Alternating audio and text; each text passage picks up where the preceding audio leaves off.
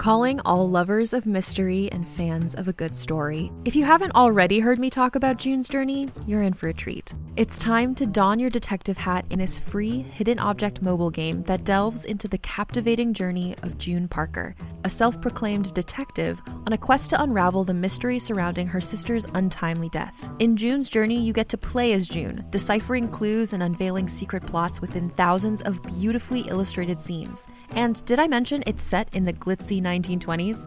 New chapters are added weekly, so you will never run out of new thrills to uncover, and you can also personalize and decorate your very own Orchid Island where the story takes place. How sharp are your detective skills? Find out when you download June's Journey on your Android or iOS device, or play online via Facebook Games. Your detective journey awaits.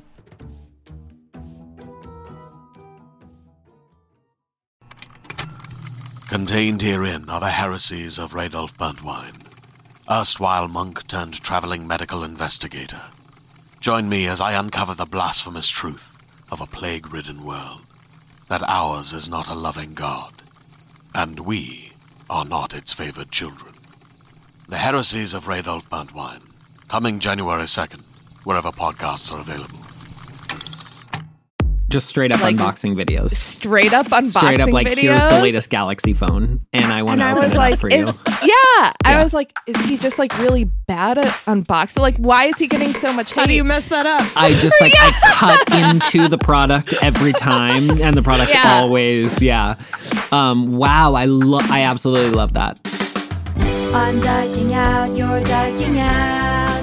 Let's dike out together, see what it's all about. Diking out, diking out, diking out, diking out.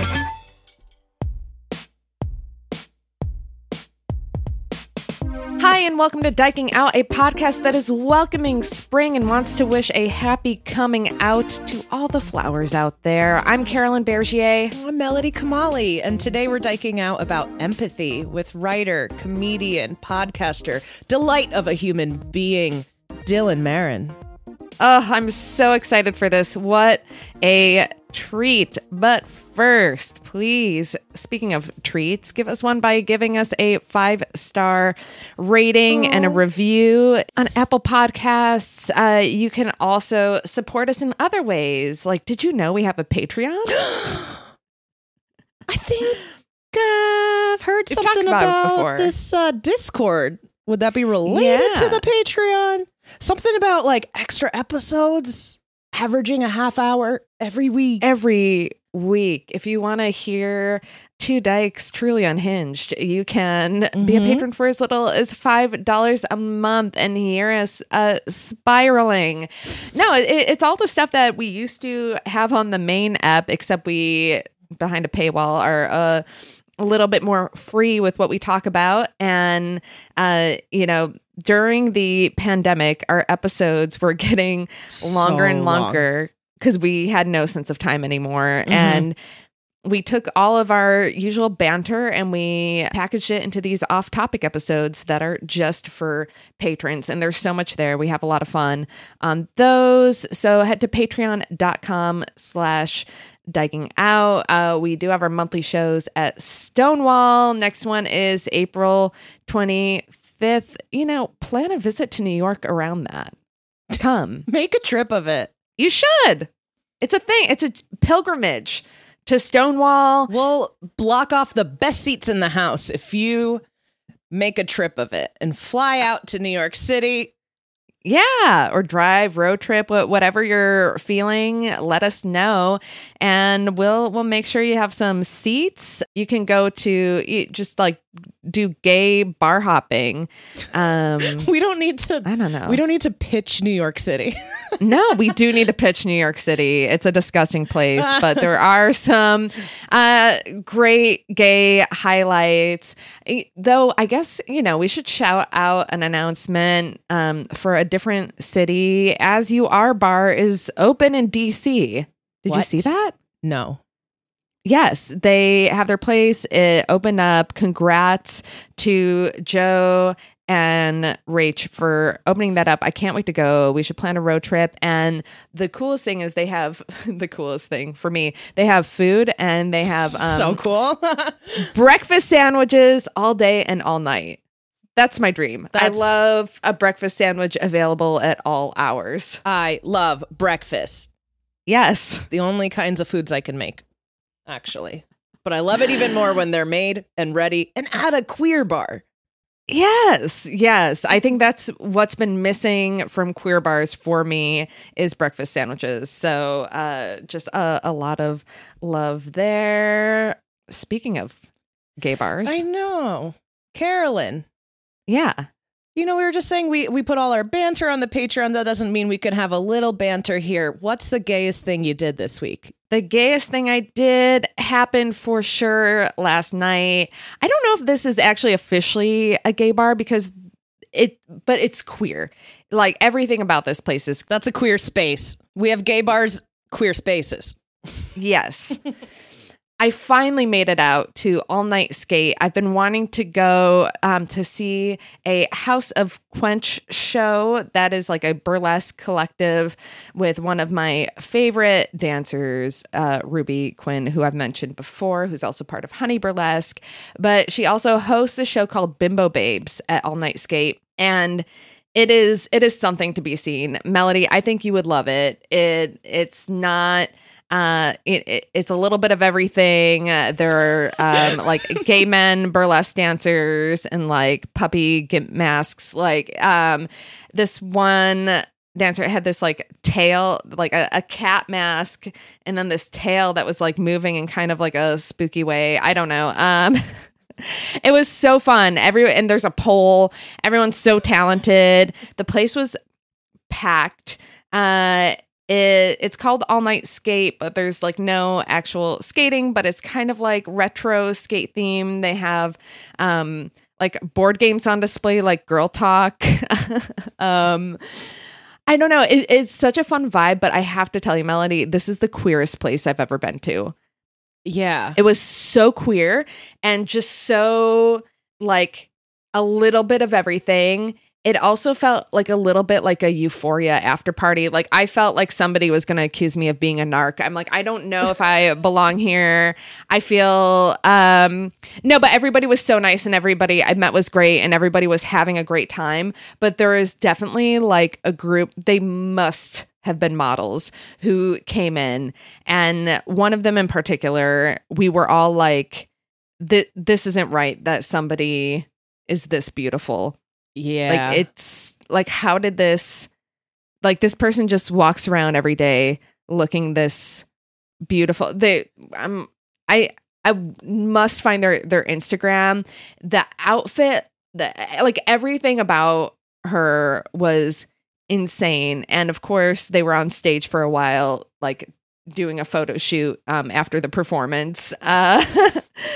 But we're just like, what is happening here? It's just like so much going on between the burlesque show, I'm assuming models or extras from Euphoria, or maybe they're on Euphoria. I don't even watch Euphoria. There was something very Euphoria about it.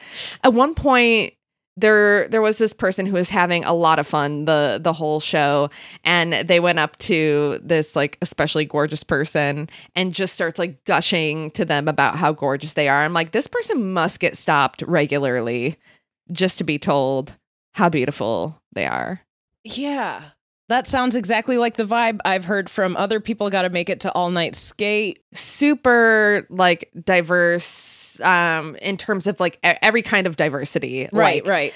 Gender diversity, race diversity, sexuality diversity. Like it's just like this melting pot of just like hot energy. I don't know. It was a great time. So check that out. I think their next performance there is going to be April 28th. So just a little plug for that. And besides that, you know, like a more low-key gay thing was I got my hair re-pinked and was talking with my hairdresser, Pixie Ruth, who's queer, about non-monogamy for the entirety of it. So that felt like very queer. And I feel like the other people in the salon were probably like listening in and like learning something, you know? Listening, learning, growing. What about you? What's the gayest thing you did? Well, as you can see, I got my hair redyked. Yeah. Significantly Looking shorter. sharp? You haven't said Looking a sharp? thing. You have headphones on. It's a little bit hard. Look how short it is. It is. I like it. Pretty gay. What else? Last night I got news from my friend Julia. She was going through a hard time, bad news about her mom's health, and Allie and I just wanted to take her mind off of it. We drove all the way to Astoria, all the way to Queens we drove. Can you imagine? Wow. Wow. You drove. You didn't fly. Okay, great. And we just, got all the weed and gummies and snacks and Greek food. The Greek food in Astoria. I forgot. The food in Astoria of all different ethnicities. So good. We just smoked and ate and cuddled up, the three of us, Julia in the middle, and we watched Watch Out for the Big Girls. We happened upon it on the Amazon Prime homepage, and we're like, whoa, what is it? Whoa. Now that is Lizzo's new show, where she is on the hunt to find new background dancers, backup dancers. Is it background actors and backup dancers? Because one of the girls called herself background. I was like, don't call yourself that, queen. But yeah, she has a group of dancers. She's sort of auditioning them it's all in the lead up to Bonnaroo. To see who can make it to the dance troupe, because Lizzo calls her dancers big girls. They're all plus size. They're all so good, so talented, so queer. There's great queer representation. On one of the challenges, they have this sexy stud director, just beautiful lesbian. I mean, it's clear immediately she's a dyke. They're a dyke. All right. And one of the contestants can't help herself afterwards, and goes up to her and was like, I just want to let you know you are extremely attractive. I'm very attracted to you. And then she gets called out because that's not professional. They're all just there's so much queer energy, dancers doing femme moves that are mask presenting. It's just, it's so good.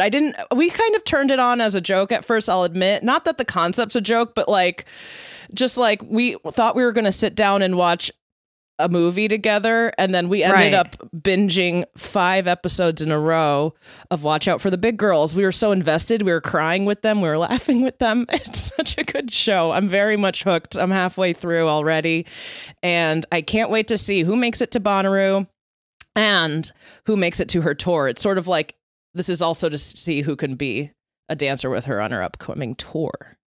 Very into it. All right. Yeah. Yeah. I feel like I would be into that because I just started getting into a show that, of course, was canceled after one season by Fox. But this is a little bit gay because I only started watching it because past guest Ashley Ray was tweeting about it, The Big Leap. And that's a scripted show, but it's based on an actual reality show in London that was a bunch of amateur dancers. It's not a competition show. I mean, you have to audition and get cast, but they put on a production of Swan Lake, and that's what it leads up to. Oh. So then this is kind of a scripted version of that, of creating that show, and very much sucked into it, and there's definitely queer content in that, and Ashley Ray, influencer. She really is. Yeah. I wonder what she thinks of Watch Out for the Big Girls. She is a TV critic. I'm into it. It just satisfies so many needs I have from reality TV. There's heart, there's good music, the dancing, they're funny. Everyone is so diverse in every way. It's a mostly Black cast. It's just it's so much in one. And I'm assigning some of them queerness. I don't know for sure, but there's if it vibes. Feels queer, that's enough. Yeah. Yep. I love queer feelings. Mm-hmm. Speaking of queer and feelings, oh my gosh, this episode we have for you today just honestly could have a whole podcast of just conversations that I want to have with Dylan just because he's incredible. We are obsessed. Today we're diking out about empathy with writer, comedian, and podcaster Dylan Marron. Dylan hosts and produces Conversations with People Who Hate Me, a podcast where he calls up the people behind negative comments on the internet. He is also the voice of Carlos on Welcome to Night Vale, an alum of the New York Neo-Futurists, and the creator of Every Single Word, a video series that edits down popular films to only feature the words spoken by people of color. He recently joined the writing staff of Ted Lasso, and his new book, Conversations with People Who Hate Me, is out now. Let's get into it.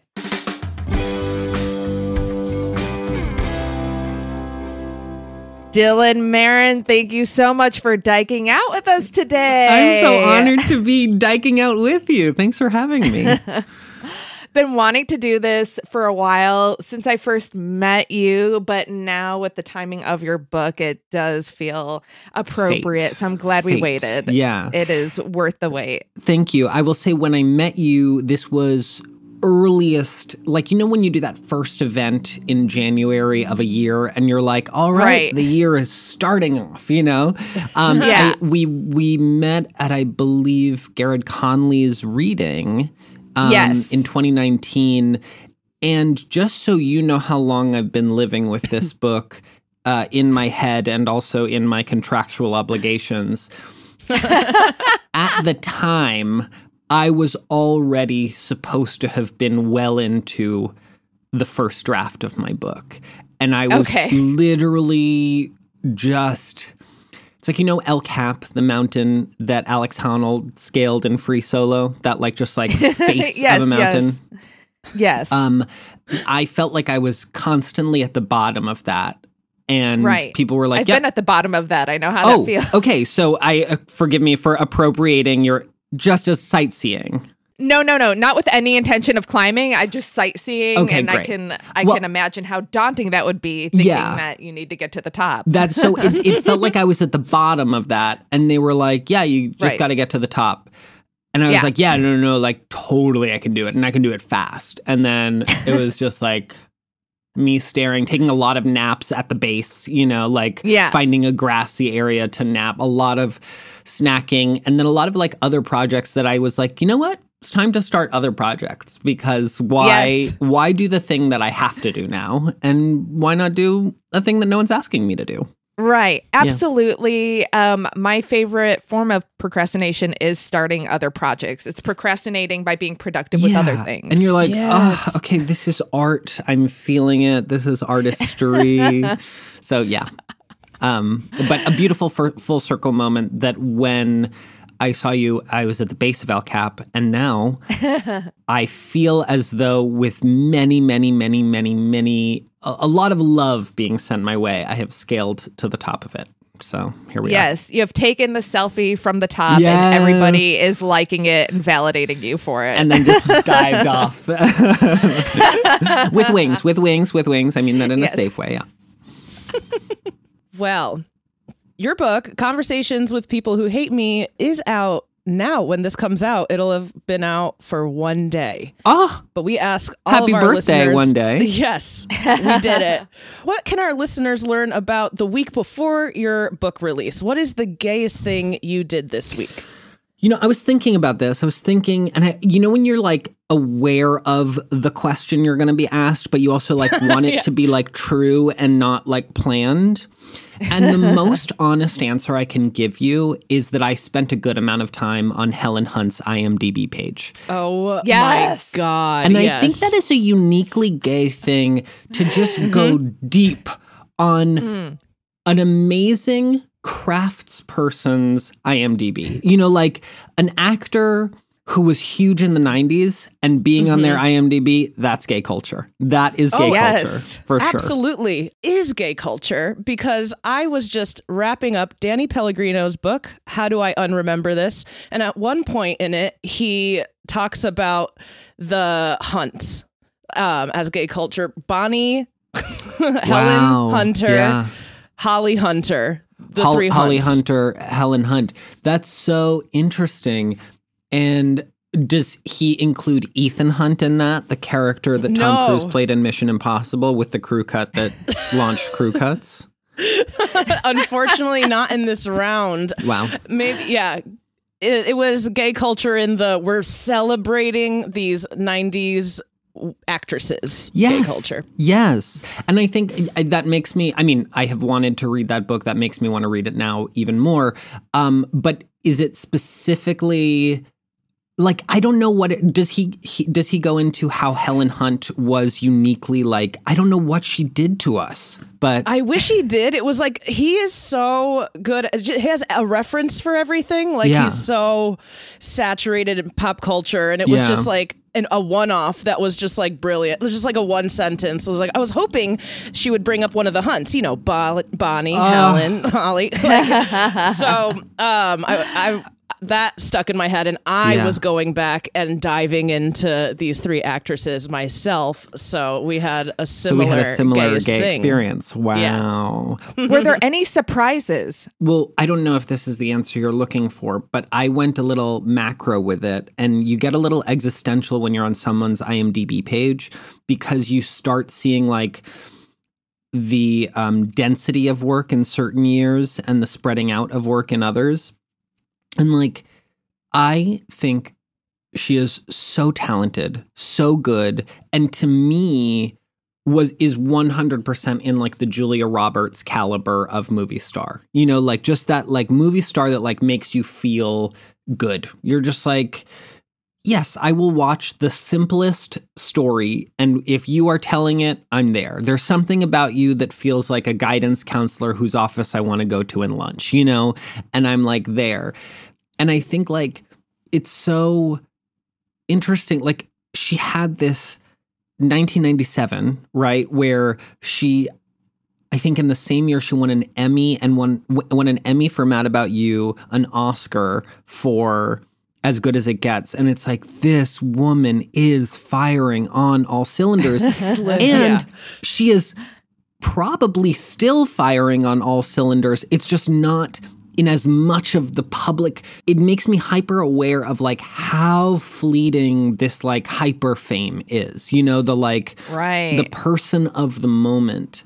And it also reminded me that I still have those incredibly warm feelings of trust in her. And I know I'm talking about a movie star, right? I understand I'm talking about a celebrity, but like, I just really like her, and I don't know her at all. And I just want to say one last thing is someone I once knew, they worked with her, and they were a supporting role in a theater production that she did. And she only spoke about how generous Helen Hunt was and how kind and amazing. And I was just like, yeah, it all tracks. Love it. It all tracks. I think we should just dike out about Helen Hunt today, honestly. Two things. When you say the thing about that hyper fame, how it could be like so fleeting and such a moment, I can't think about that in Helen Hunt without thinking about her younger doppelganger, Lily Sobieski. Oh my God. Lily Sobieski's just, all of a sudden was the it girl and then just vanished. Yeah. I also was a huge fan of Lily, loved Deep Impact, loved Joan of Arc, if we remember the TV mini-series. Yeah. Wow. Hadn't thought about that in a long time. A really sad one of like teen illness. Here on Earth? Yeah. I think so. Maybe. Let's absolutely not IMDb it, but let's just say it's Here on Earth. Yes. So that's an unfact-checked statement. Yes. Josh Hartnett. It was Lily Sobieski, Josh Hartnett, and there was another guy who was part of a love triangle, and there was also teenage illness. Fleeting fame, Lily Sobieski. Yeah. And also, like, maybe that's how this world works, right? It's like... Right. Like, I always try and redefine, like, what success means to me, and I don't always have the healthiest answers for that. I think saying that I try to redefine it sounds like I have a healthy mindset about it.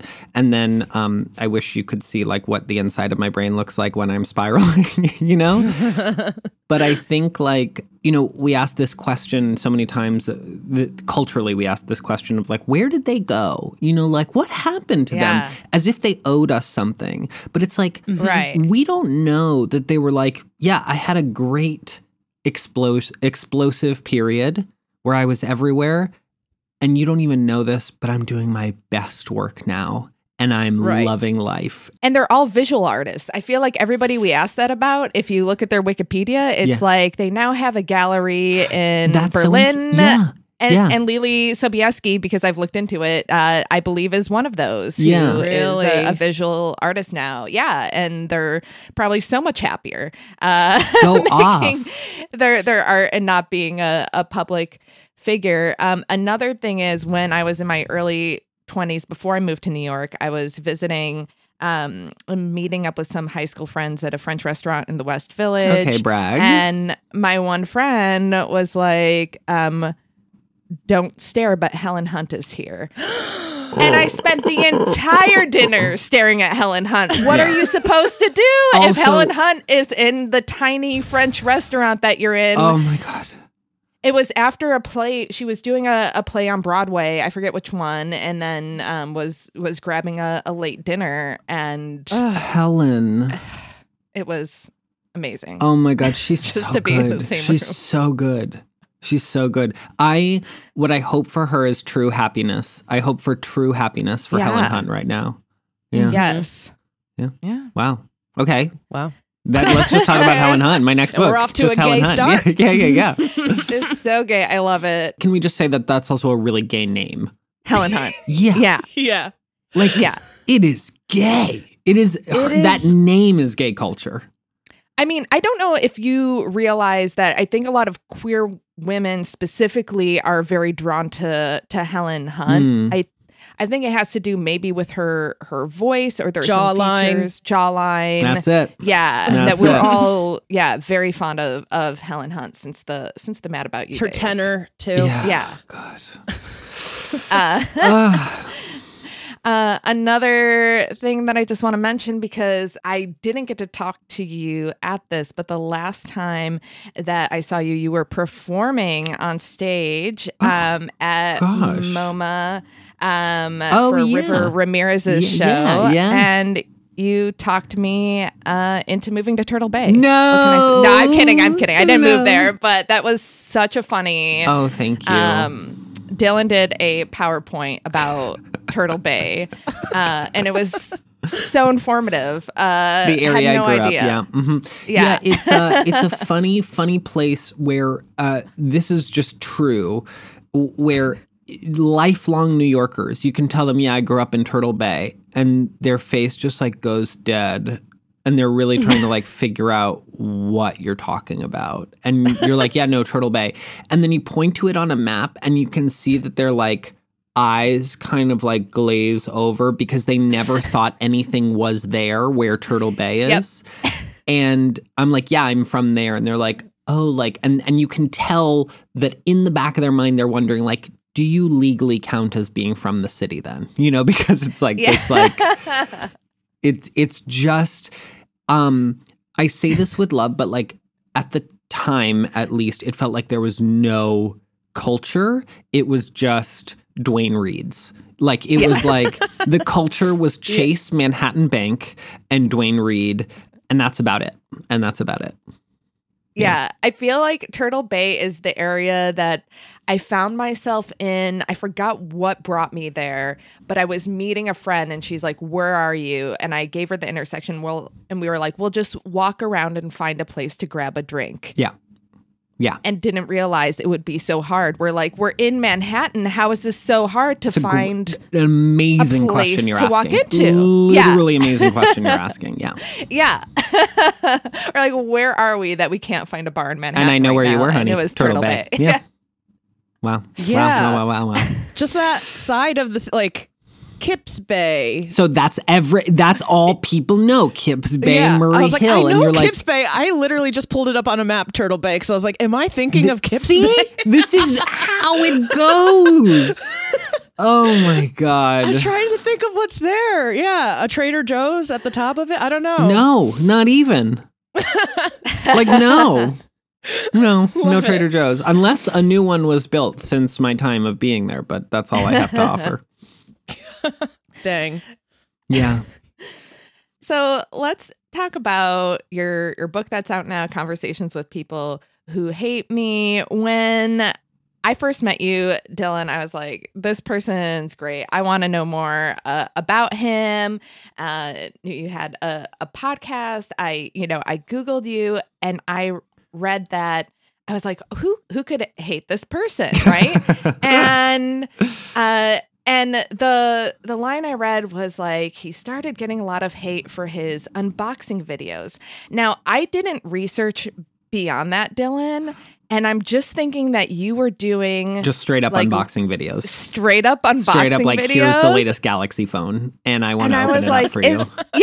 I was like, is he just like really bad at unboxing? Like, why is he getting so much hate? How do you mess that up? I just I cut into the product every time, and the product always, wow, I absolutely love that. In an alternate universe, that's what it was. Yeah. Yeah. And I kept trying to imagine. I'm like, I'm not a big fan of unboxing videos myself, but I can't imagine getting so worked up that I would hate the person who's doing it. And then I also just thought it was funny that I was like, oh yeah, I didn't peg him for a YouTube unboxer, but I guess here that's I am, his life. YouTube unboxer. Yeah, so I am. Can you explain what these unboxing videos actually were? Yeah, so I was working at a digital television studio called Seriously.tv, and we were putting out regular videos that were satirical in nature, and I was very lucky to be given like very free license to make what I wanted to make there. I really loved that job, and I wanted to make like a weekly series, a refillable weekly series. I was so taken by unboxing videos as a concept, the real unboxing videos, the real ones you thought I was making. I was just so taken by them because at the time it was just so, YouTube obviously wasn't actually in its nascent stage. True YouTubers, true OG YouTubers would tell you like YouTube had been around, YouTubers had been creating the form for so long. But I think too, even someone ingrained in the internet as I was, like YouTube was still like the new frontier for me. And so to see all of these genres, subgenres popping off and having immense popularity, I was so fascinated that unboxing was even a genre. And I say that without judgment. I really say that with true fascination, because it's so relaxing. And something I watch now for just dissociation and relaxation is car detailing videos, like car washing videos. There's this guy, his YouTube name is The Detail Geek, and he just like cleans cars in Canada. And it's like literally incredible. I think YouTube has cracked open like type of media that people want to see that would never be commercial enough to have found its way onto television or film, Yes. Right. And so I really say this with fascination and love, but I was fascinated by unboxing videos. So I decided to satirize them by instead unboxing intangible ideologies as if they were products.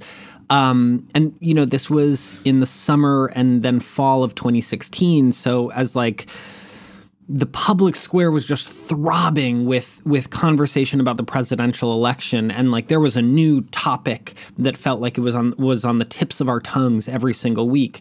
So, I unboxed internet harassment, masculinity, police brutality, the mistreatment of Native Americans. Like the list goes on and on. Of these intangible things that I would open up, again, as if they were the Galaxy phone, as if they were a new computer. And so I would show off the components I found in it. So like with the mistreatment of Native Americans, I like pulled out a globe and then some whiteout so that you could like cross out already existing and thriving regions and rename it as if you had discovered it for yourself, right? That kind of thing. Yeah. And I really enjoyed it. I purely as a creative practice. I enjoyed taking like the intangible and turning it into the real, right? It's like writing it at its most basic.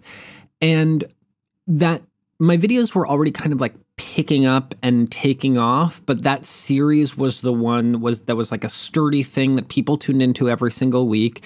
And it like, I felt like people were starting to come up to me on the street to like tell me that they loved these videos. Now that's what was happening in the physical realm. In the digital realm, I was still, yes, getting a lot of love, but because I was talking about political issues, people were becoming incensed by it. You know, like just the vitriol I received was something I'd never experienced. I don't know if you want to lead into this next part with a question, but that is the ... that leads to the whole book. You can shop from anywhere doing pretty much anything. You might shop while working, eating, or even listening to this podcast. And however you shop, we all know and love the thrill of the hunt. But do you also know how to get the thrill of the best deals? Because Rakuten shoppers do. With Rakuten, they get the deals they love with the most savings and cash back. And you can get it too. Start getting cash back at your favorite stores like Sephora, Nike, and even Expedia if you're looking to get some travel in.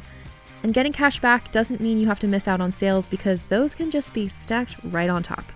It's easy to use and based on a simple idea. Stores pay Rakuten for sending them shoppers, and Rakuten shares the money with you as cash back through PayPal or check. Download the free Rakuten app and never miss a deal. Or go to Rakuten.com to start getting the most bang for your buck. That's Rakuten.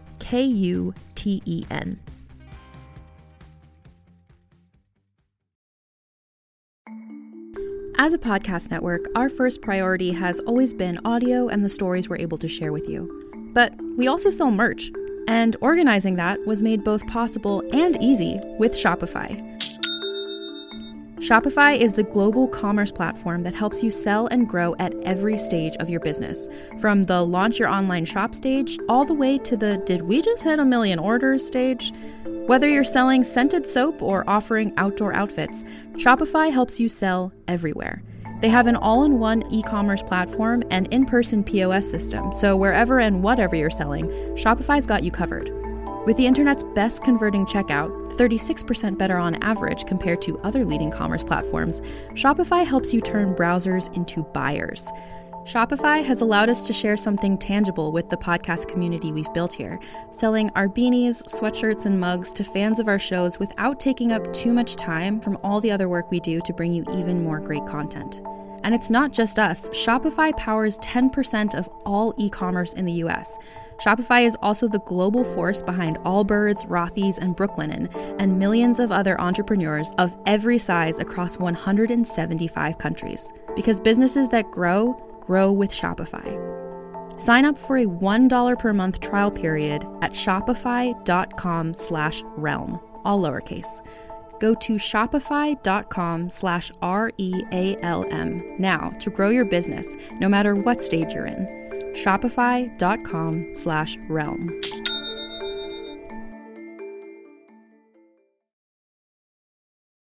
Did those interactions make it to the hate folder? Yes. Oh my God. Wow. We have a hate folder to talk about. We got a hate folder. I'm actually looking at the hate folder right now. Oh my God. She still lives on the desktop. I like that the hate folder's pronouns are she, her. Yeah. She, her. I'm looking at her. There she is. She's petty. She's petty. She is.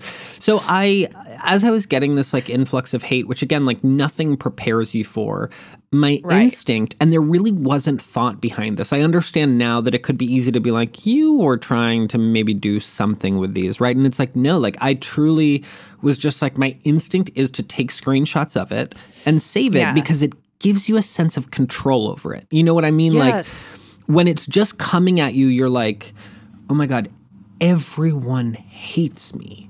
Whereas in taking a screenshot and being like, I am filing you away, then there's an actual number of hate.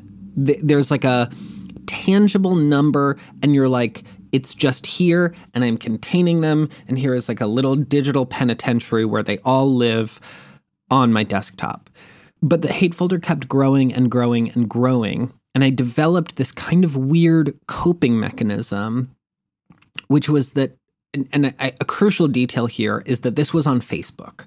My videos were popping off on Facebook, and that, remember that year when Facebook video was like it for a season? Yes. Yeah.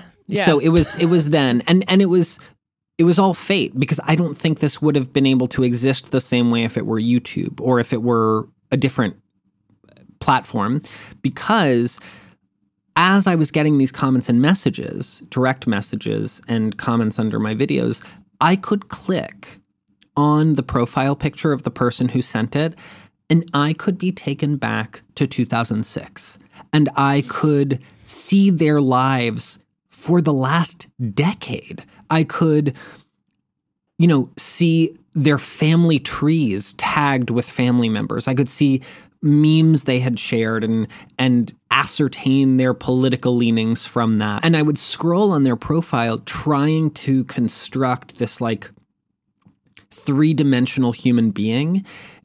And again, I this wasn't my conscious mind that was doing it. This wasn't like, all right, Dylan, here's what we're going to do. When we get the hate, what's going to make you feel better is you create a backstory for this person using the little details you have from their profile. It was more just like, I needed to know that they were human beings. And that made me feel better than the fear that they were these distant monsters who could really, really hurt me. Did you ever take it a step further, like Melody here? I know, I was like, ooh. Do an even deeper dive on the internet once you had certain information about these people? Simply must tell me about this deep dive. I don't know what you're thinking of, Carolyn, because I've done so much. Every time. I'm thinking about every time we get a comment like from a slight diss to like full on rude to calling, accusing us of whatever. A real hair trigger we're working. You like stop short of recovering their social security number, I feel like. Wow. Yeah.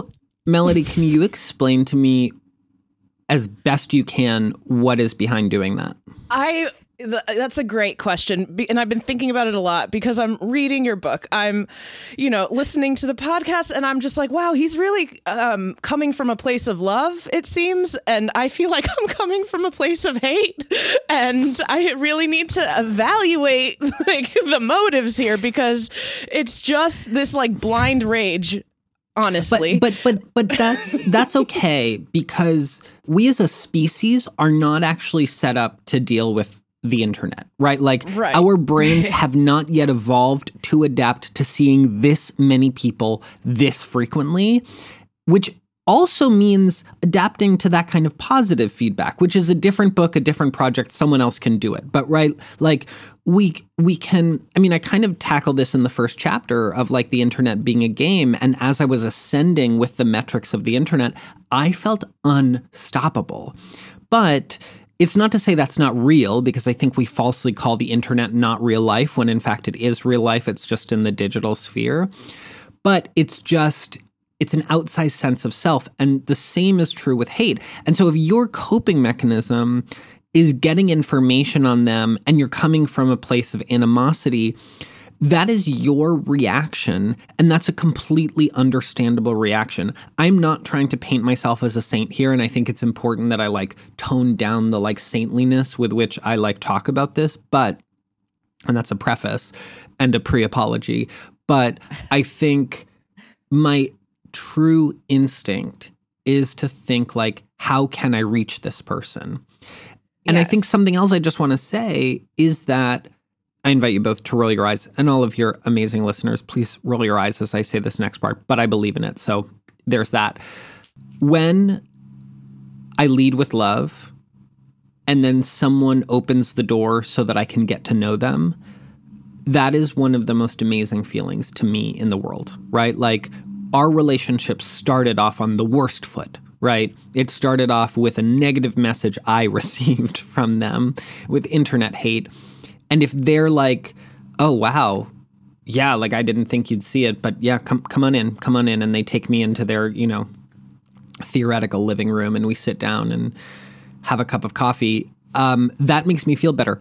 And by the same token, when I try to lead with love and someone doesn't let me in and sometimes violently slams their, again, theoretical door in my face, nothing crushes more than the fact of like, oh, I was trying to rehabilitate this relationship that you initiated. I was trying to rehabilitate it, and now you're slamming the door in my face. Like, that feels unfair. Whereas when someone is willing to open themselves up to me after they hurt me, then it's like, okay, well, this feels like we're on a good path here. So, yeah.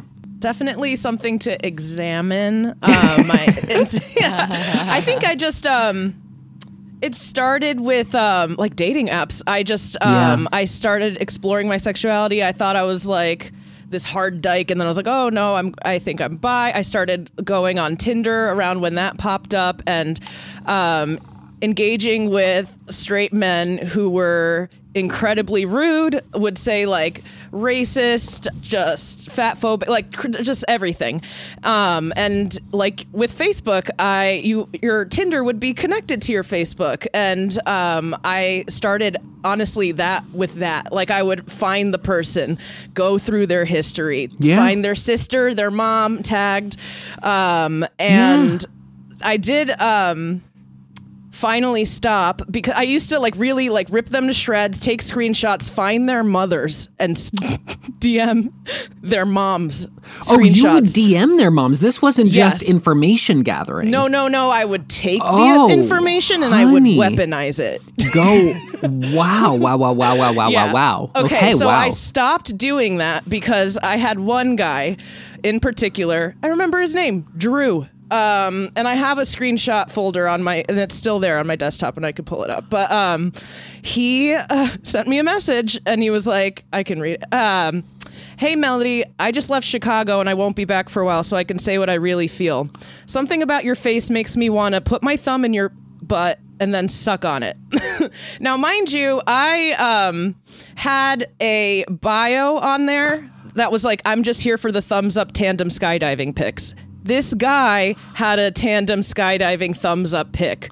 And I think he was triggered that I made him feel basic in a way. This was his first. That's how he opened the conversation with me. And so I go, hey, Drew, I only swiped for you because I saw your note about white girls, and I wanted to see how brown I am, or I appear on my profile, because he had his bio was simply, I only swipe, I swipe left on white girls. No. This is when I was like, oh, this is like the rock bottom of the toxic, weaponizing. And I said, I'm wondering if you felt the need to send that because my bio made you aware of how basic you are with that skydiving picture. I don't know. I myself avoid white guys on here because of bogus comments like that. Get a fucking grip, dude. Don't take your hideout on me. So then I go really vicious, so quickly, because I was very bullied as a kid, and I quickly realized as a kid, if I just lash out back, I can silence these boys. And he just goes, I love it when you talk dirty. I Google him. I find not only his Facebook, but the fake Facebook he used to make the Tinder account, because he knew he'd be getting into trouble and couldn't use his real Facebook. I found his fake one, then his real one. I found his siblings tagged. I found everything but a mom. I Google. I find out the mom's name. I find an obituary.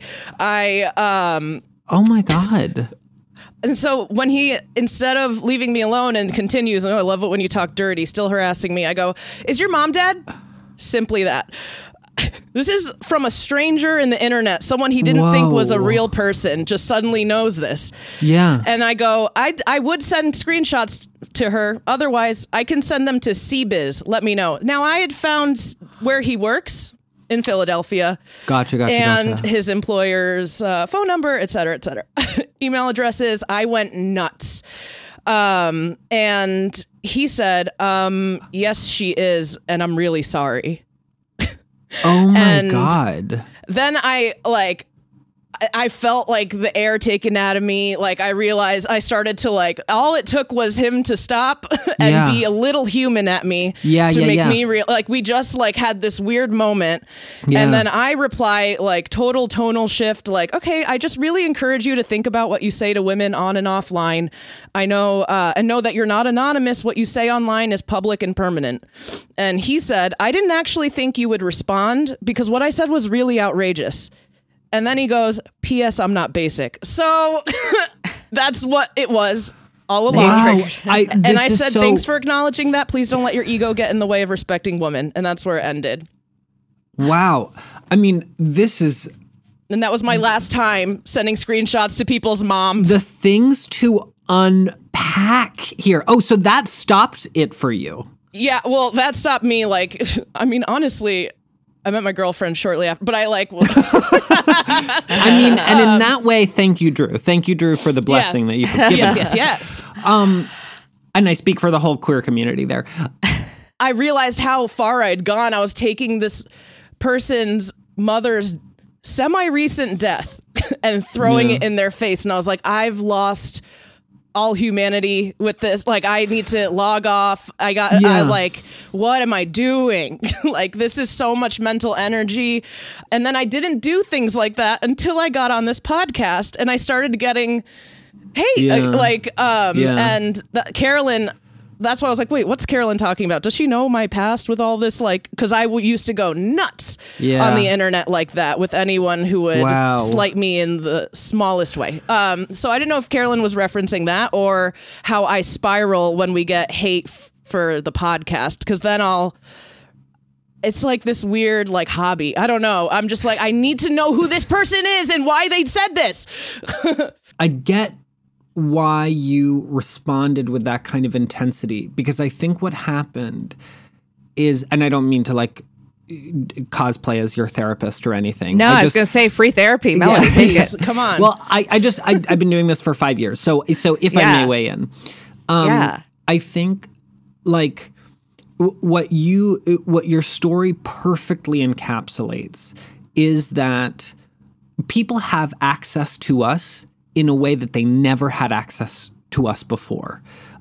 We talk about this frequently with celebrities, but I think it's important to realize it's also so many of us online, right? Like DMs are open frequently and you can tweet anything you want. And sure, there are ways to privatize yourself, but there are only limited ways to really privatize yourself, right?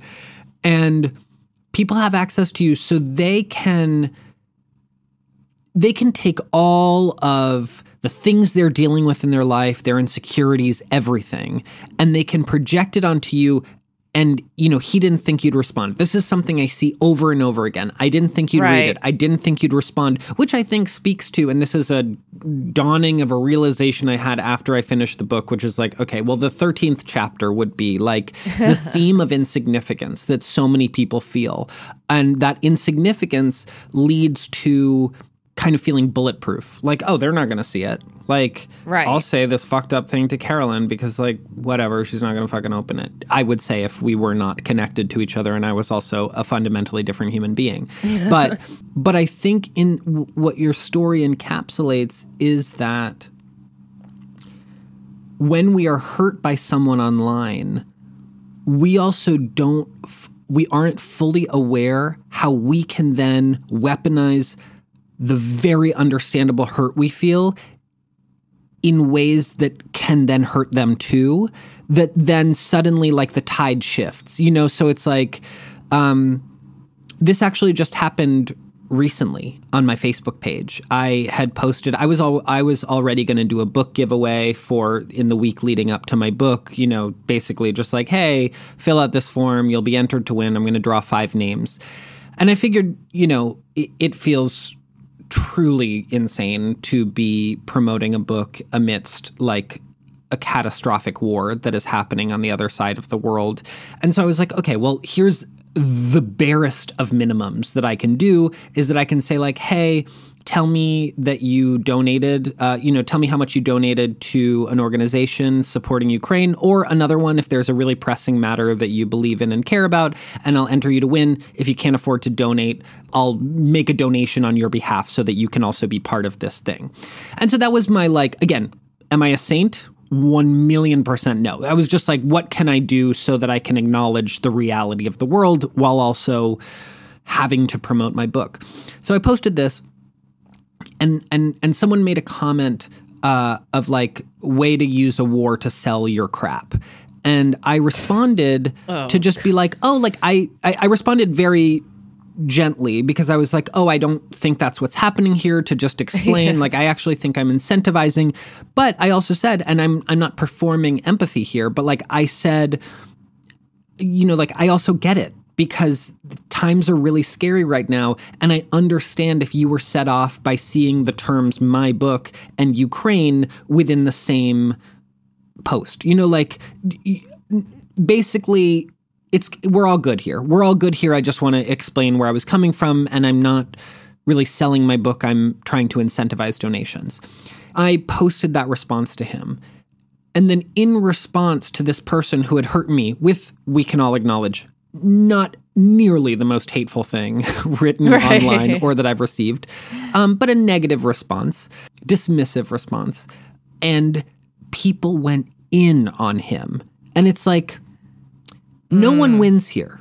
No one wins here. Yeah. Because and my comment was so upvoted, right? And it's then someone even commented that this person got ratioed. And it's no, pointing that out is also not a win, because it's okay, well, I do feel grateful that I got to express what I felt and that people were supporting what I was saying. But when people are then supporting the victim of something and then overcompensating, when the punishment does not fit the crime, and jabs are then taken at that person.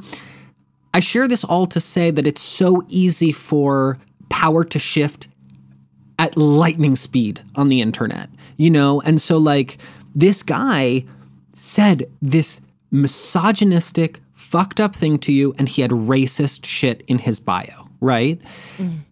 And that's horrible. That's just horrible, period. There's no caveat here. And I think you were so rightfully hurt by that then I think it's easy for the recipient of something like that to forget that then they have the ability to hurt that person in the same way. That the internet almost evens the playing field in a way that it's also a constantly tilting thing where it's weird. It's weird, and it's something we're all learning. I could have hurt him in a disproportionate way. He was in Chicago on a work trip.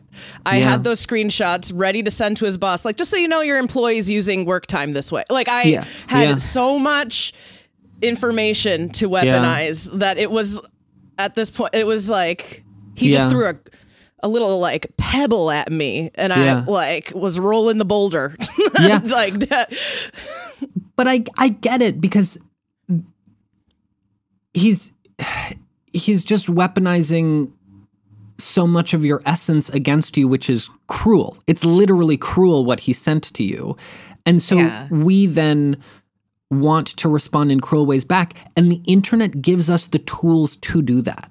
And I think the big thing I was always questioning with my work, right? Because my videos were becoming so popular, and I was talking about social justice issues, but I was like, who am I reaching here? Am I reaching, I want to be talking to people who I want to be talking about transphobia to people who don't realize that transphobia is a problem.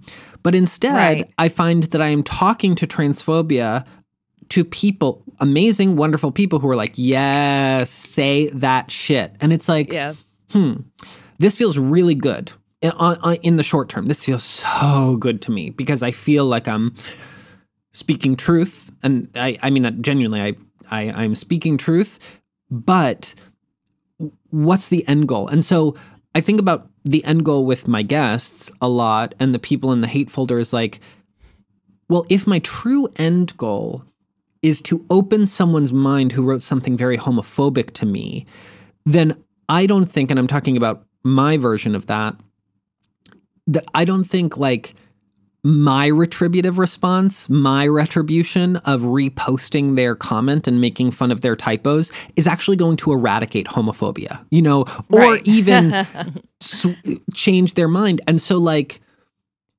it's interesting because your story is like, ultimately what we want to do is rehabilitate this person so that he never sends a message like that to a woman or person again, right? Like to question why he has a racist preference in his bio, you know, like why he thinks that's okay. And I always, I grappled with this early on, and it's something I still grapple with, but like, do you get changed behavior by shaming them? The answer I've always landed on is no, but I also know that shame is our reflex. Like, we use shame because we're like, you hurt me so bad. I can only think, as you beautifully said, like, you threw a pebble at me, here's the fucking boulder, you know? So it's really complicated. It's really complicated. It's really complicated. Yeah. Yeah. Thank you for sharing that story with me. Oh, thanks for listening. Oh my God. Rage. Yeah. When I learned about your podcast and then started listening, I loved it. I'm very much a person that wants to, like every piece of criticism we get, I will take an hour to like write a very thoughtful email back to it. I've been told that that's like insane, like don't waste your time. But I feel like, you know, if I could just get through to this person, and I'm not sure what necessarily made me that way, but sometimes I think like later in life, I spent my early 20s living in Atlanta, living in Georgia, and working with a lot of, and as like an out gay person, and living with a lot of people who politically I disagreed with, but also really liking some of these people that I disagreed with, and learning how to have those things coexist. But fast forward to 2016 and beyond, and all of a sudden the message that we seem to be getting, especially from the internet and people that we do agree with, was stop humanizing these people, stop trying to understand them. They wish you didn't exist, and putting these people in this light that it's like they're not worth the conversation. They're not worth this, which on one hand, I felt like, well, this is why we're so divided, and to what ends does this get us if we, ignore these people? But then on the other hand, it's like these voices that I respect so much that are saying these things. Yeah. And I'd be like, do I have like a blind spot? Am I causing harm by trying to understand people with different viewpoints? Yeah, you're summarizing the like main conundrum I faced as I kept making this project, because I found that I was empathizing with my guests, and I was really liking my guests. And this is, of course, where I have to say, people don't realize this from this show, but so many of the episodes are either apolitical internet hate, that is like actually not informed by politics. And also a lot of it, more and more, I'd say, I'm really fascinated by people who are on the same side, so to speak, and have had digital fault lines grow between them, And so my show is not just the right speaking to the left. And if you're curious about my podcast, I hope you'll jump around the catalog to see that it's not just that. But let's talk specifically about those right versus left conversations, or right and left conversations, as my show is. Is that when I was speaking to someone who espoused ideologies I found to be abhorrent, I also found on the same phone call that simply by being on a call with them, I was empathizing with them. This wasn't something I set out to do. This wasn't like, all right, Dylan, get into a space of empathy. It's like literally by speaking to someone and asking them to tell you about them and to open up to them about you and to hear them listen. Like empathy just happens. It's like, that's it. You just have to talk to someone in a way that isn't combative, in a way that is mutually respectful, right? Huge caveats. Right. But when you engage in conversation with someone, when someone opens up to you, when you open up to someone, you just empathize with them. And so I had to really figure out how I could reconcile these two things. And I think I was getting all those same memos you're bringing up right now, right? Like resist is a big word that was happening. And there was lack of clarity about what we should be resisting. Was it like all human beings who believe in these things? Well, I think that's a message that travels really well on Twitter. And because it's a concise, flattened message that is true a lot of the time, but it's not true all of the time. And I think like Twitter is great for getting some messages across, and Twitter is really bad at digging into complexity and nuance.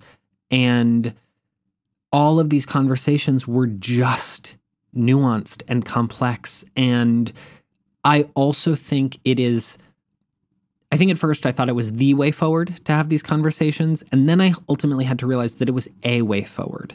And that I fully believe in having these conversations. I love building these empathic bridges of connection, right?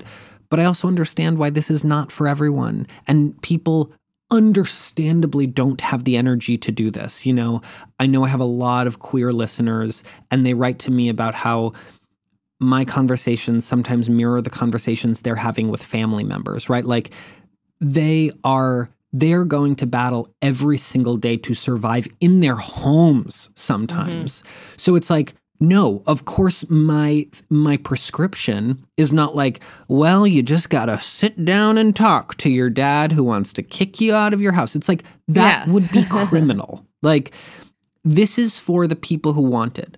But I do ask, or I hope my work is encouraging people who feel that they might be interested in engaging in that bridge building stuff, getting to know people who think differently, getting to know people who think the same as them, but they swore off as an enemy.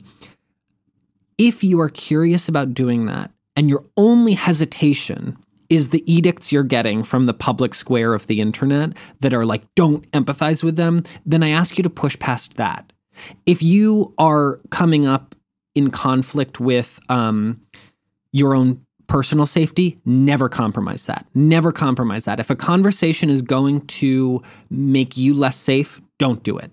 If a conversation is going to affect your mental health in a way that you can't handle, don't do it.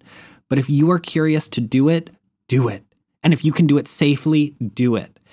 So the mantra that I created for myself that essentially allowed me to keep going was empathy is not endorsement, right? Like I love empathizing with someone is not co-signing their beliefs. It's literally just acknowledging they're a human being. Yeah. And so like, Melody, when you tell the story about like Drew, I empathize with Drew, right? Like I also think that what he said was racist and misogynistic. Like both of those things are true. And that doesn't mean I'm like, racism is good? It's like, no, it's fucking horrible and it should be tamped out. The question is how to tamp it out. And is the way to tamp out racism by throwing a boulder at the people who espouse it? Some would say yes. And I think you need all sorts of different approaches to tamping out the isms of society, the hateful ideologies of society, the bad behavior of society. And I think I've intentionally taken a more restorative approach to it rather than a retributive one, while understanding why so many people want to take a retributive one too. I also feel like disagreement has become this thing like, oh, if you disagree with this person, like they are your enemy, or there's like an allergy to nuance and disagreement. We can no longer like agree to disagree and coexist. And I feel like that has infiltrated the queer community big time and has been causing like a lot of tension and rifts like within the letters of the acronym, like certain sects of lesbians like disagreeing with lesbians and then not even wanting to ID as lesbian anymore because they don't want to be associated with other people, or there's certainly not just one monolithic opinion on certain issues among trans people. And I think these like wider trends of the country being divided and how we treat each other online, and that kind of like dunking on people or reducing things to simplistic things, has infiltrated the community and is causing these rifts because we can no longer even have the slightest disagreement without thinking somebody is causing harm and violence. And I saw this play out just yesterday on Facebook, where a trans woman who I'm friends with was giving her thoughts on Leah Thomas, the competitive swimmer, and just giving her views as a trans woman. And it was just like a very nuanced take. And then there were trans women in her comments that are like, "You are the reason we're being killed," to this other trans woman. And it just made me so sad of like, how do we fix that as a community where we can engage with each other from a place of love? Because like, what is like our acronym if it's not about like coming together to like celebrate the love we should have for ourselves and each other? Well, I think you fully captured it with like, no group is a monolith, and no marginalized group is a monolith, which means that no marginalized group is going to unanimously agree on how to deal with and combat and or embrace their marginalization. You know, like there are going to be people who say, fuck the oppressor. And if you empathize with them, you're not only as bad as them, you are worse than them. And there are going to be people, and they are saying that informed by their own experience, their own life experiences. Maybe they tried that and it bit them so hard that they were so hurt by that bite that they never wanted to go back. Or maybe they are incredibly well-studied and well-read, and they know so many times throughout history where trying to empathize with your oppressor didn't work. And then there are people who unintentionally and unknowingly want to mirror their oppressor because these are the beauty norms and social norms that they absorbed throughout their lives, and that's their way to cope. And there are others who try to ignore it altogether and hate politics and never want to talk about politics because they don't want to have to be political simply because of who they are. So I think it uniquely hits marginalized groups because we all feel oppressed in some way, or of course, some of us don't feel oppressed, and that adds to the disagreement with the rest of our tribe, so to speak. Right. And it's really challenging, and I do think I'm fascinated by the fighting that happens within communities and the way that we're almost, especially queer people, we are trained to hate reflections of ourselves. And so in a lot of ways, we try and fight who we are, and that manifests that can manifest in some really nasty ways in the way we treat each other. Yeah. Yeah. When you said we hate reflections of ourselves, I just thought of like Real Housewives. Yeah. But how so? We've talked about it. I think we were having a conversation about Real Housewives, and it was like, oh, the people on that show that you hate the most, it's probably because they remind you of yourself in a way. Oh, and yeah. That's why you hate them. Yeah. But it's also why we like refracted reflections of ourselves, like people who are our avatars but aren't us. You know, it's like it's diva worship among gay men, you know, because it's like that's not us, but it's who we could be. And or that is us in essence, we say to ourselves. So it's really hard. I think I was also trying to take it to a lighter place by mentioning Housewives. No. I love. I know. I was just like, all these examples came flooding to my head. I'm like, we don't need to pick apart every like hate message. Like, it all comes down to the same thing. Yeah. Right. And I really admire the empathy you practice and preach. Is this why you stopped using the word troll when talking about internet hate? I think I stopped using the word because I truly just found it to be irrelevant. You know, I at first I stopped using it because it's really hard to produce a show where you refer to your guests as trolls and then you're trying to get more guests onto the show. That's not a great invitation. But I also think that like it's just not true. We have this narrative that's still deeply embedded in our understanding of who writes negative comments online. And it is those people over there, trolls. It is like these distant monsters who say these hurtful things, when I actually think what we're seeing, whether we want to acknowledge it or not, is that the mechanisms of social media allow us all to engage in that behavior. And it can be really troubling when you see brilliant, empathic friends do the same thing. And I'm not a saint. I am susceptible to all of this behavior. I have just spent 5 years thinking about this incredibly deeply, which is the only reason I have this like viewpoint of this.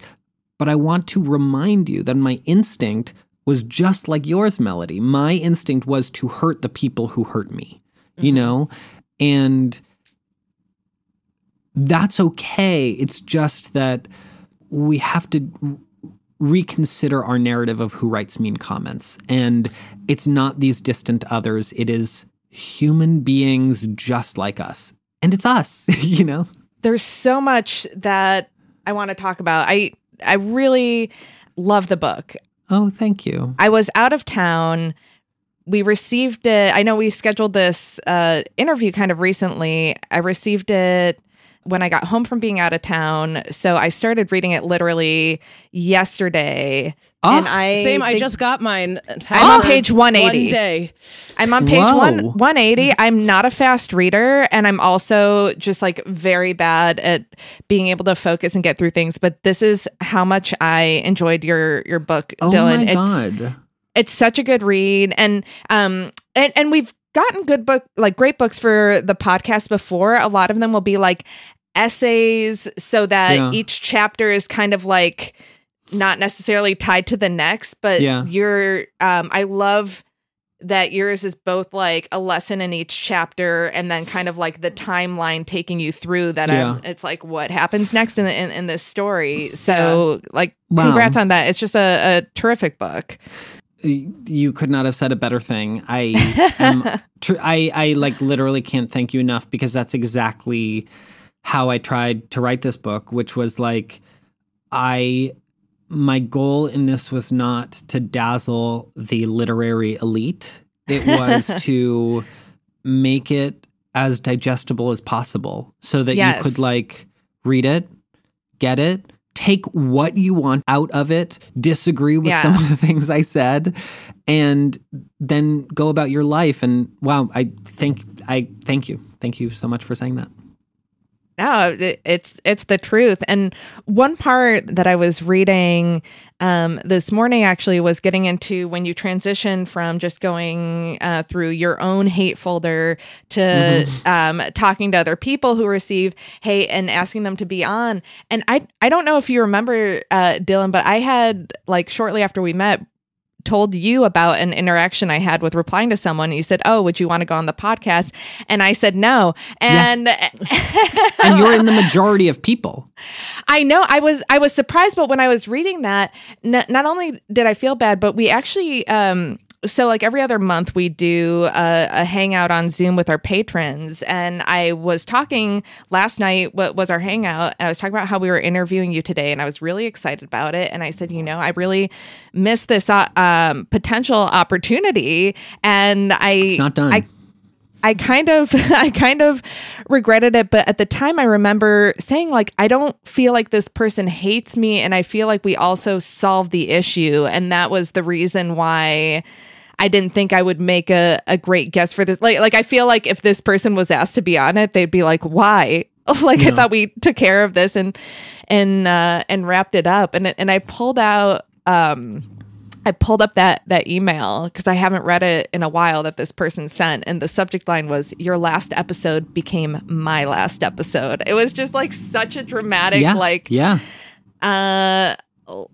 long email filled with like so much like anger and anger that they thought that I was calling them a TERF for their beliefs. Like we were talking about TERFs on an episode, and they really got triggered by it. And I sent them I spent a lot of time spending a thoughtful response, and their reply was, "Hi, Carolyn. Thank you for the response. When I sent the email earlier, I was pretty angry. Sorry about that. I agree with you, actually. I guess I've just been getting angry lately because I've seen a lot of..."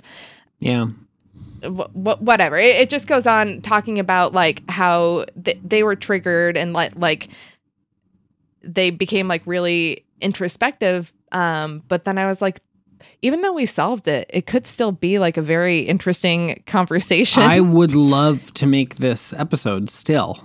Okay. Yeah. Because I've never like TERFs within the queer community. It just seems like the one that like you could never, not that this person, no TERF identifies as a TERF, but like, right. But this is like the one thing where I feel like the chasm has been so wide, I was so shocked when I received this. They even ended it with like a happy holidays and a big image of like Snoopy and Woodstock decorating a tree. Like, I was off. just like, what is this?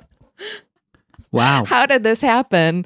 But it's good to know that maybe we could revisit this. We can always revisit. Anything you guys get, any emails you get, we can turn it into something. I love that. I'm such a fan of it, such a fan of the book. Is there, I guess, one last question? Like, I know we barely got to all of our questions. We had so many, I know. But I loved this. I loved where we took it. I loved where it went. Me too. What's your hope for people reading the book? If there is one thing you would want them to walk away from reading it with, what is that wish? It is to remember that it doesn't cost anything to humanize someone that you pass online.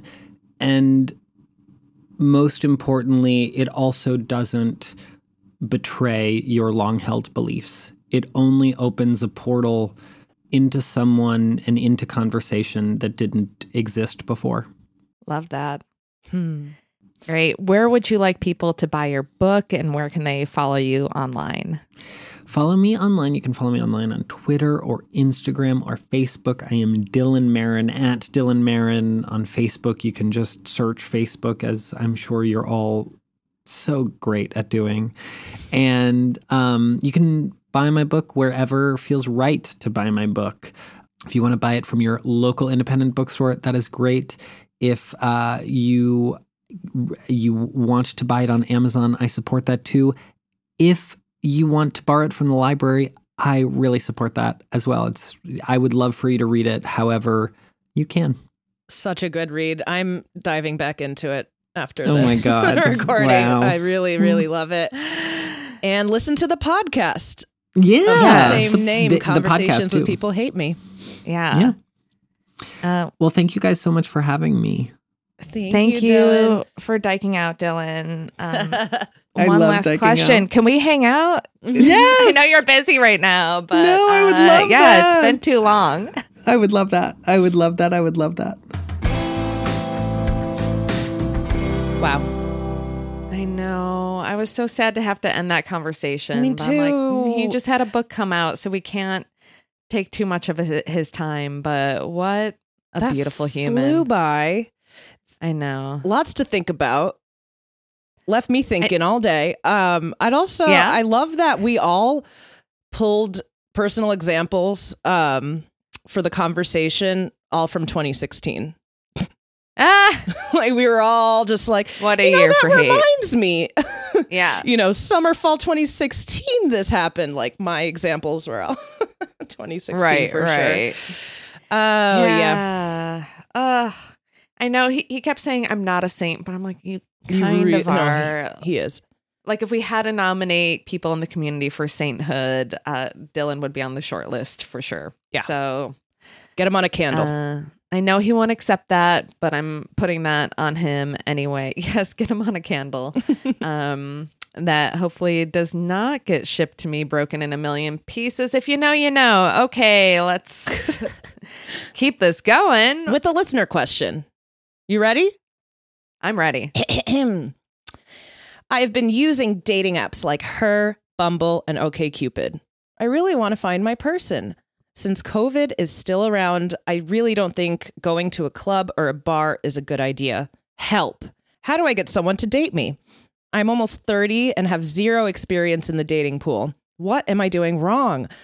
I have even joined Facebook groups in my area, but everyone is really creepy and is only interested in a poly relationship. Hope that's mutually exclusive. Okay. I So know. everyone's really creepy and is only interested in poly relationship, which is not what I'm looking for. I know. I saw that. I'm like, oh, please don't conflate Yeah. poly people with creepy. Don't do it. So that's our We first don't piece need of that. advice. Yeah, don't conflate the two. Really separate those out into separate sentences next time. And that's fine. You don't have to be looking, you know, you don't have to be looking for poly people, or you can avoid them. Wow. I mean, almost 30 and zero experience in the dating pool. You must be doing a lot wrong. Carolyn, we're cutting that out, you creepy bitch. Should we not? I'm kidding. I'm kidding. It is hard out there. There's so many factors, and it's hard to know what's going on because of all the variables, you know. We don't know like where you live. That can affect things on the apps. We don't know what your profile is, so we can't tell you if you have maybe some like glaring red flags on your profile. I mean, Melody, do you have any dating app tips from your days on the apps? Because you were successful on them. I know it was mostly It was a sex not- numbers game yeah, that I scored like- high on. I don't know if I was finding my person. I was very successfully right just hooking up. hooking up. And Yeah, you know, I'm seeing Her, Bumble, OkCupid. I'm seeing Facebook. I'm seeing things that feel a little outdated. Where's the Hinge? Where's the Lex? You know what I'm saying? yeah, It's like we got to revamp the tools. yeah. That's first off. In terms of COVID and seeing people, I mean, it depends on your health. If you're not like an immunocompromised person or don't have high risk factors and you're vaccinated, I know that there are variants and stuff, but there are also some like antiviral drugs that seem to be helping people who get COVID. What are you Well, I'm trying to talk this person and like, don't be scared about going to a bar. I think meeting people in person is honestly one of the best ways to meet people. Yeah, It's that's like right. to go Right out when I and got vibe. off the apps, I started dating Allie. But that's not the case Yeah. for everyone. Obviously, they do work for so many people. But It's not, also, I don't think, as someone who's like been going to bars like a lot this past year, like since being vaccinated, like I don't think it's like a horrible idea if you can like properly assess the risk for yourself. Mhm. That's all I'm saying. You're just like, sounded, you were like, just get it. I mean, there's pills now. No, I'm not encouraging people to get COVID. I'm just, at some point, we're over 2 years into a pandemic. Life is short and you gotta live it. And we're horny. Yeah. I mean, if you're in your late 20s, like, live it up. Seize the gay. Get to the queer spaces. Seize the gay. That's put that in your profile. Shirt? Yeah. I'm like, is that merch, or does that sound like we're encouraging hate crimes? There's the gay. Seize him. Oh yeah, don't do that. Well, let's chew on that. Yeah. I think, what am I doing wrong? It's like, are you being proactive? Are you waiting for someone to message you on these dating apps and no one is, and that's a failure in your mind? What are you doing? What are you not doing? What is your bio? Like, what, like, is it how you're afraid of COVID? I don't know. Are you afraid of rejection? Yeah. Are you not putting yourself out there enough, or making fear enough of failure because you're afraid of failing? Yeah, that's very real. It's something I struggle with in different areas. Not just exclusive to dating, but I love radical honesty on these things. Like, just like, listen, what's wrong? I'm trying a new tactic, like, help me out. Like, I don't know, just be really upfront on them, right? Otherwise, what's the point of being on them? Yeah. I don't know. I've been out of the game for a while. I don't know. Should I, for the sake of the advice portion of the podcast, be like, Allie, just let me get on the, let me try to court people. No, that's not fair to the other person. I just want to be able to give the best advice. And it's not because I'm just so nosy about what's going on. Melody really wants to get on the apps. She loves people watching. Yes. Just loves collecting data. My thumb is learned itching on this episode. Yeah. She wants to know what the deal is. I mean, I could be on the apps. I will not be on the apps. They don't work for everyone, and you're doing a great job of meeting people. You creepy poly. I mean, I think another thing too, especially in the queer community, is like, focus on making friends and building out your friend group, and then opportunities will come from that. So if it feels like a little bit much to be going after people, like, specifically for dates and romantic things, people are a lot less guarded, I would hope, about friendships. And since Cecilia and I have opened up our marriage, we have made so many friends, lots of new friends in our lives. And then that's how you get to, like, meet even more people and find people to go out with and friends, things like that. Setting you up. I mean, that's how Allie and I started. Some friends were like, we're going to Allie's for a barbecue. Let's go. And that's how the flirting started. And that, Yeah. So, you can, Bumble has options for just being friends, or you can just put in your profile, like, just looking for friends, and then try to build that group. But best of luck to you. If you want to send us your profile, follow up with an email and send us, what you're working with. And maybe we'll, out of the queer generosity that we have, we'll give you some notes. Yeah. How about that? If you have a question, please send it in. Hey, send us a screenshot of your dating app profile, and then ask us, what can I do to make this better? And then we will address that on the pod. How about that? Juicy. I like that. Send that to dykingout@gmail.com. Also, you should be following us on social media at Dyking Out Podcast on TikTok. You can follow me. I'm posting shows. I'm doing more shows. I'm going to be in San Francisco and Oakland doing some shows April 6th through the 10th. So you'll find all of that on my Instagram at TGI Carolyn. I'm at Melody Kamali. Short and sweet. Yeah, I'm not posting. Like your haircut. Yes. I've been going through a social media funk, but I think I'll maybe come out of it. And you know, if you want to see if and when that happens, you can follow me at Melody Kamali. Great. Thank Thank you so much for listening this week. See you next Tuesday, babies.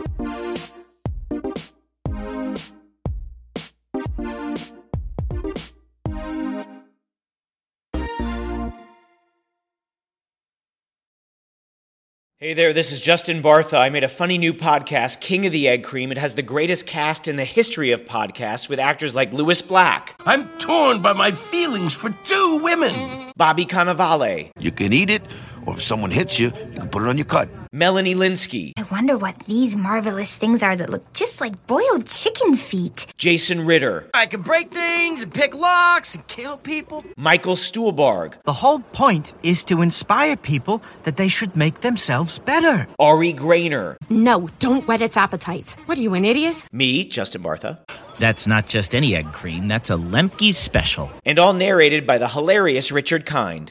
This is the story of Harry Dalowitz and how he rose from nothing to become New York's King of the Egg Cream.